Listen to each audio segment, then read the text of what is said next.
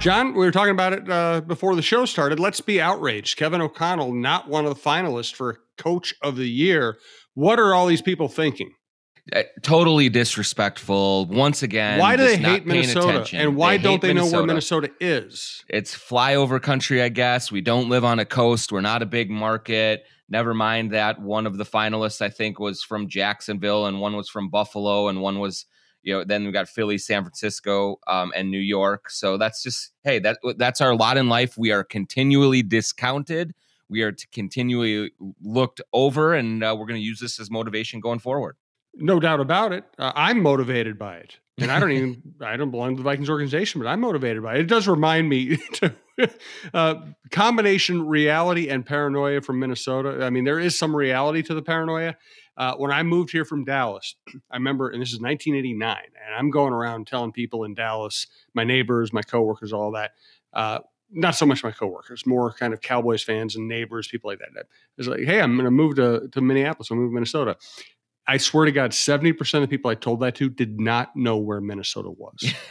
I do not doubt that at all. I lived in Alabama for a little while I was climbing up the chain for journalism, and I mean, it might as well have been Minnesota. May as well have been in Africa for all anyone knew down there. So that's when we kind of live here, and this is the center of our universe, and this is home, and we kind of we feel like everyone should know, but you don't have to fly very far to understand kind of how off the radar we are up here. And that's okay. Keeps the riffraff out of here. And people don't know about the quality of life, but all those things. It's a little cold in the wintertime, but you go ahead and keep to your other places. We'll stay here just fine with our little bits of traffic, our good schools and our good roads, and go that way. And you know what? All those other places, they don't get the benefits we do of living through winter. They don't get Exactly the right. exercise. And, they have their fancy yoga studios. We get to fall down on the ice and scramble around. It's pretty much the same thing. And our I believe we look younger longer because our skin is preserved in the frigid by the frigid temperatures. And so you look at people who live in Florida, their skin is leathery. Ours is pristine because of it. So it's kind of nice. Okay, you kind of lost me there. I looked like I'm 140 years old. Of course, I lived in Dallas for a while, so I could blame the South. Yes, it was too long. You lived down there way too long, and by the time you left, it was too late for you. I'm glad we worked all this out. All right, now to be almost serious, should Kevin O'Connell have been on the final list, and should he have been a true contender for the actual prize? Well, I mean, I think he did a great job in his first season. He certainly far exceeded expectations, and the team far exceeded expectations for what we thought going in. But then you look at the finalists: Nick Sirianni, Kyle Shanahan, Brian Daboll, McDermott in Buffalo, Peterson in Jacksonville. They all did great jobs as well. And so it's hard to really argue. I guess I might put O'Connell in for Peterson in terms of if it's more based on the regular season. The Vikings had a better regular season. Obviously, Jacksonville with Trevor Lawrence and kind of the success they had, it certainly deserves mention as well. But I think that Kevin O'Connell did a fantastic job and really laid the groundwork going forward for a successful career and stay in Minnesota. So if he wants to be offended by it, I wouldn't necessarily blame him. I wouldn't blame Vikings fans for believing that their guy should belong at least in the finalists, if not winning it. But there was a lot of good coaching jobs this year, and the 5 that got selected as finalists, it's hard to argue against. I would put O'Connell in for McDermott. Okay. I think he took the team that was thought to be the best in the AFC, and they weren't the best team in the AFC. So I think if you're comparing, I think that's how Coach of the Year usually goes: is how much more did you get out of your team than was expected? That's why you just don't automatically pick the coach of the best team. I would put O'Connell in for McDermott, and I would be tempted to give, if it were my decision, I would be tempted to give the number 1 spot to either Sirianni or Shanahan, based on my philosophy that it's harder to be great than it is. It's harder to go from good to great. and it's harder to overcome injuries at quarterback than it is to go from bad to average. I think the league is set up for people to go from bad to average. Yeah, I mean, that's certainly a good argument, and I guess you could also make a case for O'Connell over Dable, just because like the Giants had a great year, but the Vikings won 13 games. Yep. Like, and so now if we're basing it on playoffs as well, yeah, then you definitely give Daboll the edge. But just in terms of the regular season that they put together, I think the Vikings were better. But I think one thing that this does reflect, the finalists that do reflect, it's that there was a question about how real the Vikings' success was for much of the season. And with all of the one score wins, with all those things, I think there are still lingering doubts about, did they get lucky? It was the rabbit. Were they pulling the rabbit out of their hat too often? Kind of a thing. And so that may have actually ended up hurting O'Connell a little bit when it came to the final, I don't even know, voting or selection or how it goes. But in terms of just laying a foundation and becoming a good leader and really kind of making this franchise as much his as it is anyone else's, I thought he did a terrific job with it, and certainly should feel great about the season that he had and trying to build on this going forward.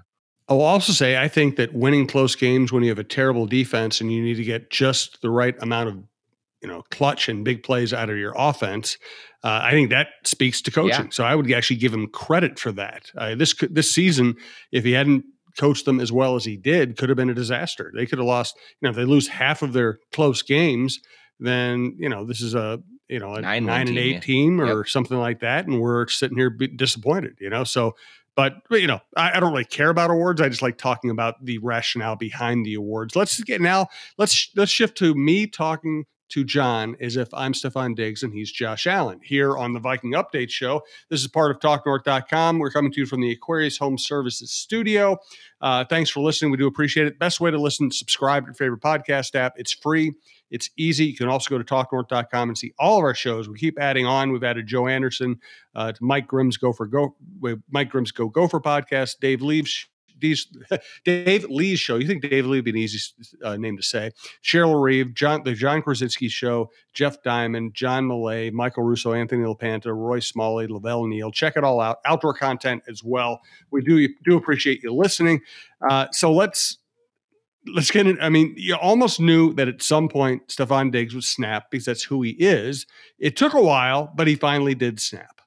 Yeah, he did. And I'm trying to get my head around what degree of a snap this is, because when he snapped in Minnesota, it was a huge snap. It was, I'm not showing up to practice. It was trade me. It was all of those things. At least in the early going here, this feels like a snap of frustration that they did under deliver when it came to the playoffs, that they were not able to go where he and so many expected them to go, and that he's mad about that and he's frustrated about that, but that they can move past this and figure it out and go forward.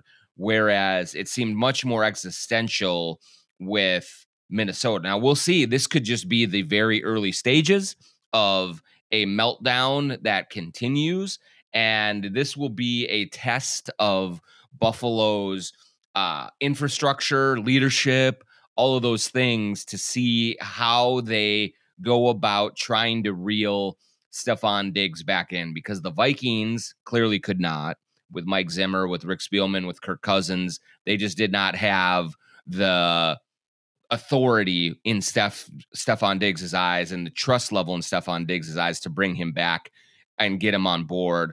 Will Josh Allen and Sean McDermott, and it was Brandon Beane, I think, is the GM, will they be able to relate to him in a different way? We'll have to see. But right now, yeah, this is a little early warning sign. So how Buffalo handles this going forward will probably be a huge storyline into the offseason, going into next season about where Stefon Diggs' head is at.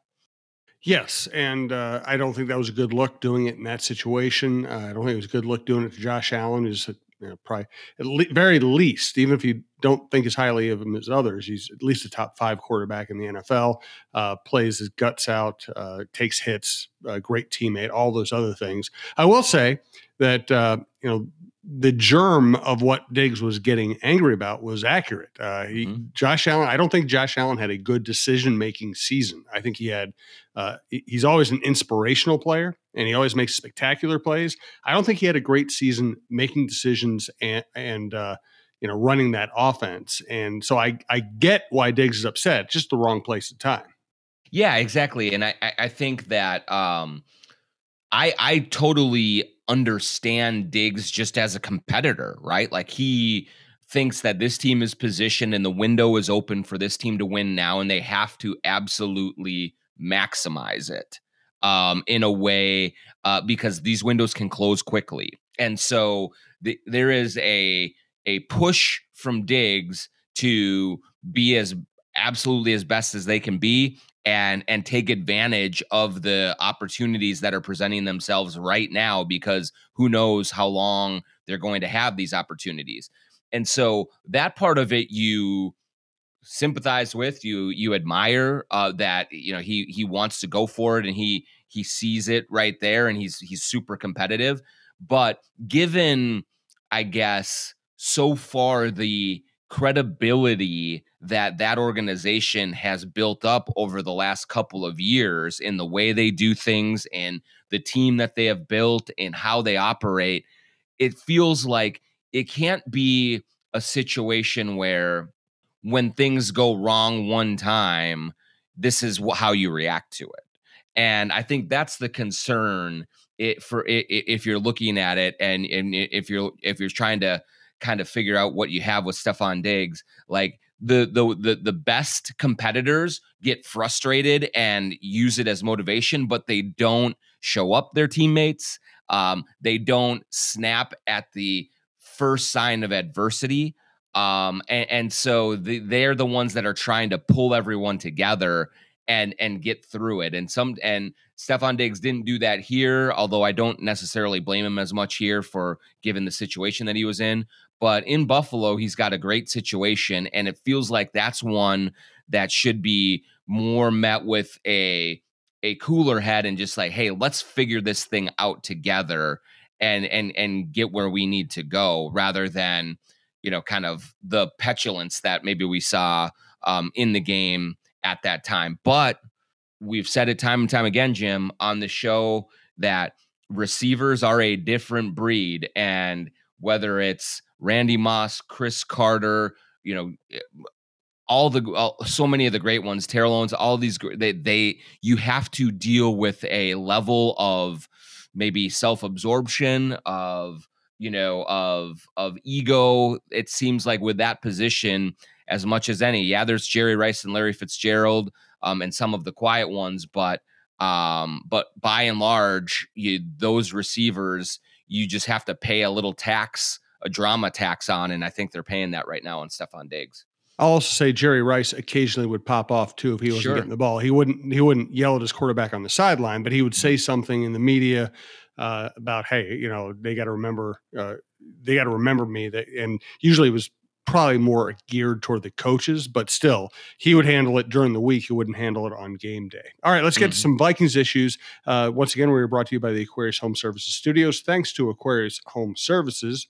Scott here, your Aquarius home service guy. Is this the year you're ready for worry-free water? Ready for spotless dishes and shower doors? Ready for worry-free drinking water? With on-demand efficiency, Connecticut fixes problem water. And as your independent authorized Connecticut dealer, Aquarius is offering $250 off a new non-electric Connecticut system when you trade in your old electric softener. Schedule your free water analysis today at ConnecticutMN.com. Aquarius, earning the right to be recommended. Defensive coordinator search. There are a lot of what I would say fairly, pedestrian names out there. I'm not saying they won't be good coaches, but they're not names that make you jump up and down when you see them. You have defensive coordinators from New Orleans and Seattle who play for defensive-minded coaches. You don't know exactly how much they have to do with the success at their places. But then again, you could have said the same thing about Kevin O'Connell last year, and he did a very good job this year. So they might be very good coaches. The name that grabs me as a possibility is Brian Flores. Then if you get Brian Flores, you're getting an excellent defensive coordinator who is also a good head coach. I think he would be a home run hire. I think he would immediately elevate the defense. I don't know if they have a chance of getting him. He also has some head coaching interviews, but if they could land him, I think that's the biggest win they could have this offseason.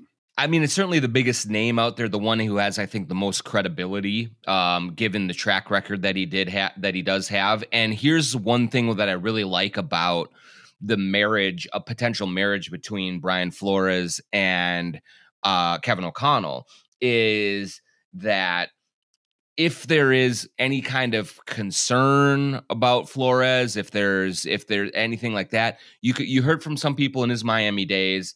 Look, this guy's a hard charger, and he sometimes can rub players the wrong way, or he can challenge players, and it doesn't always kind of hit home. But Kevin O'Connell clearly has a great hold on the locker room, has an unbelievable relationship with players and a way of going about it. And so there could be a nice balance there between Flores and O'Connell just in the way that they approach the job. So, I would love to see Brian Flores as a lead candidate. And I'll be honest with you. I think that he is attainable because I don't think any NFL team is going to hire him as a coach, given the litigation that he has going on. Like, there's just the wall of silence, or whatever you want to call it, within the ownership groups. I believe in that very much, and I believe that he's going to be penalized for that for a little while. And so I don't believe that's right. I think that's wrong of him to be sort of ostracized like that. But that's just the nature of the political game that is being played right now. So he may get interviews, and they will probably be token interviews, much like the Giants gave him. And but in the end, I would be shocked if another team hired him to be their head coach this offseason. And so I do think that he's going to be available for a prime assistant coaching job, and he has a nice position in Pittsburgh, but coming here and being a defensive coordinator could well position him to eventually become a head coach again. And so that's why I think that it is a realistic possibility that you get someone like Brian Flores. But, other candidates too, like you said, Jim, we don't know. I mean, we didn't know Mike Tomlin when he first got here, and he turned out to be great. Ed Donatel, we kind of knew a little bit, didn't work out so well. So it kind of depends on the fit. It certainly depends on the personnel they have going forward to see what's going to be the right choice here. We can get more deeply into roster decisions in the coming weeks. We'll have a lot of time to do that. And as you know, we do all of our shows year round. We sometimes the off-season shows are even more entertaining because we can get deeper into deep subjects. But for today, let's do a quick thumbnail. So the three categories you can choose: keep as is, rework the contract, or cut, with some key veteran players. So I'll mention a name and tell me what you would lean toward in dealing with them. Dalvin Cook, keep as is, rework his contract, or cut. Well, so here's always the question that I have. For me, the answer is rework the contract, because I still think that he's young enough and can be impactful enough that he can be a real help to this team. So many players that will take pay cuts to leave and go to another team, but they will not take pay cuts to stay.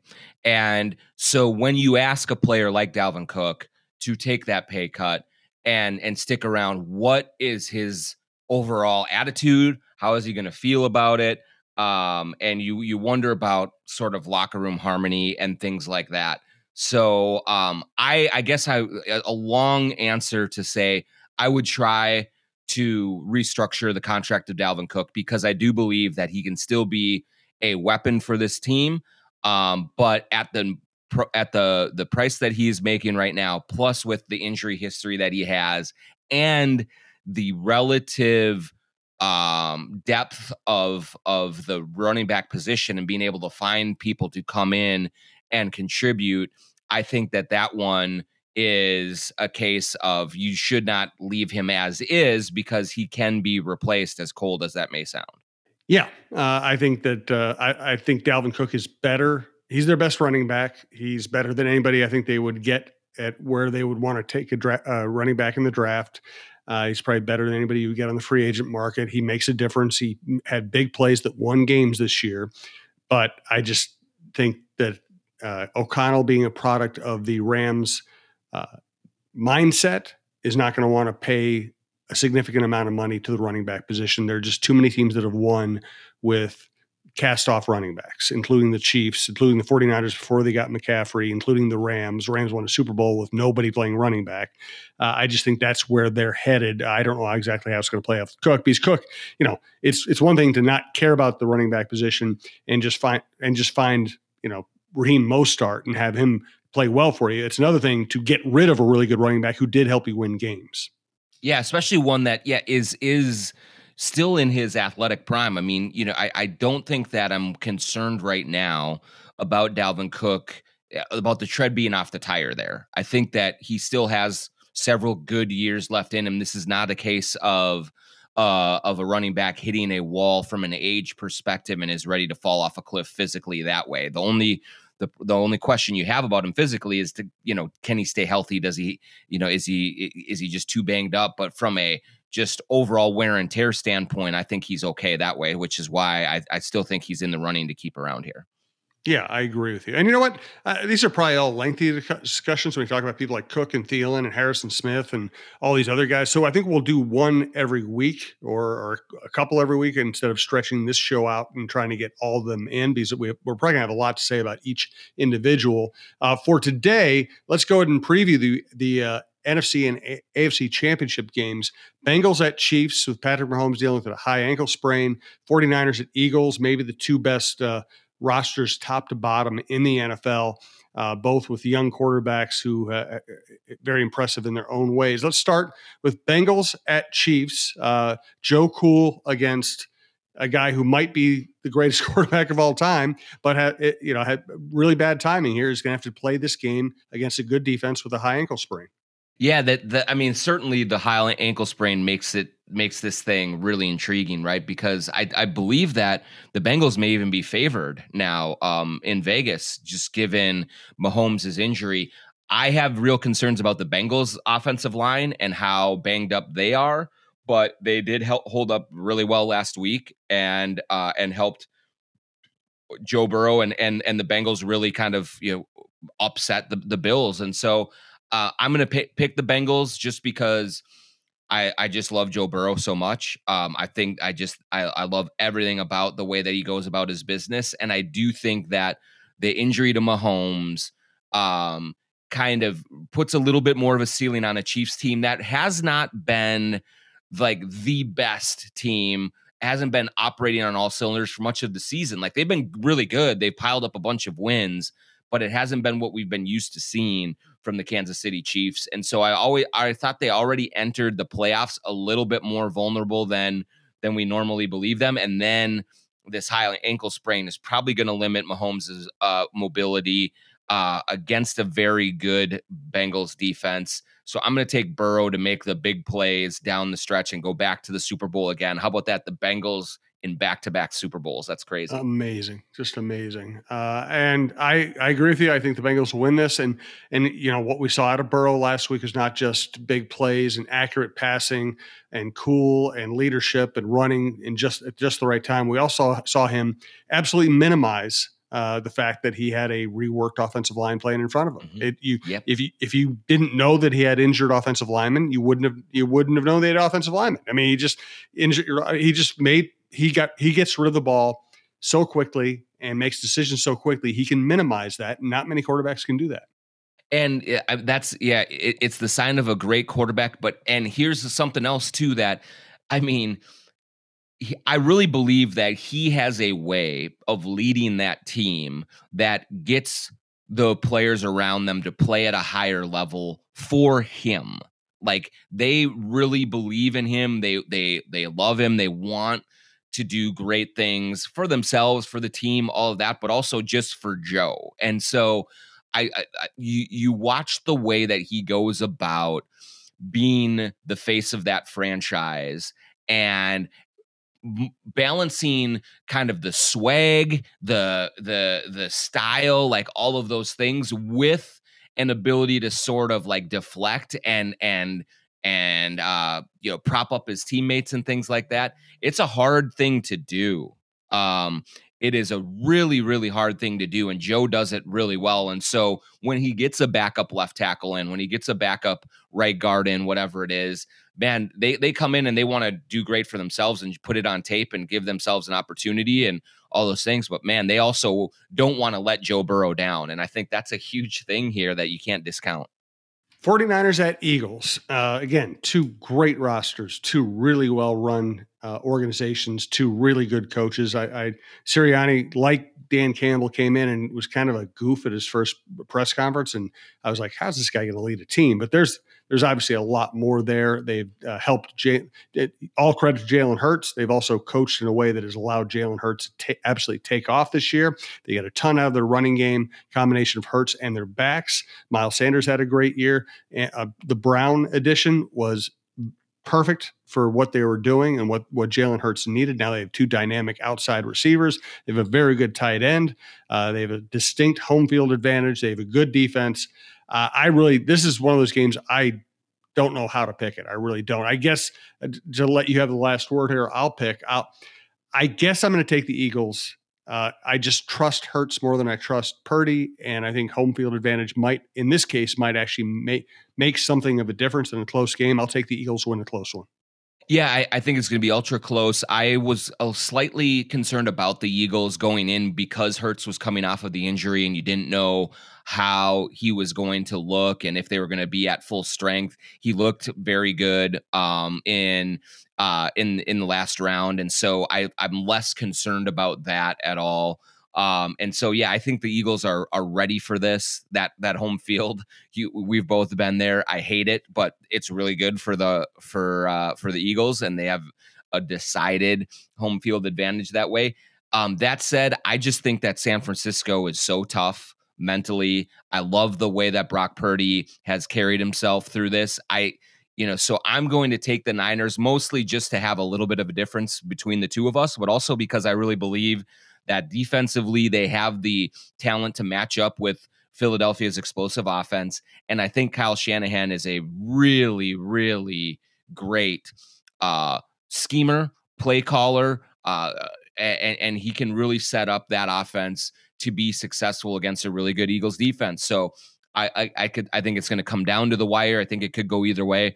I'll take Niners Bengals. I remember flashing back the Joe Montana, Boomer Esiason Bengals Niners Super Bowl was one of the first ones that I, as a kid, was really cognizant of and was really into. And so let's go full circle and bring it back. Niners Bengals this time around. The great thing is we're going to have an interesting quarterback matchup no matter what happens. I love watching Burrow. I love watching Mahomes.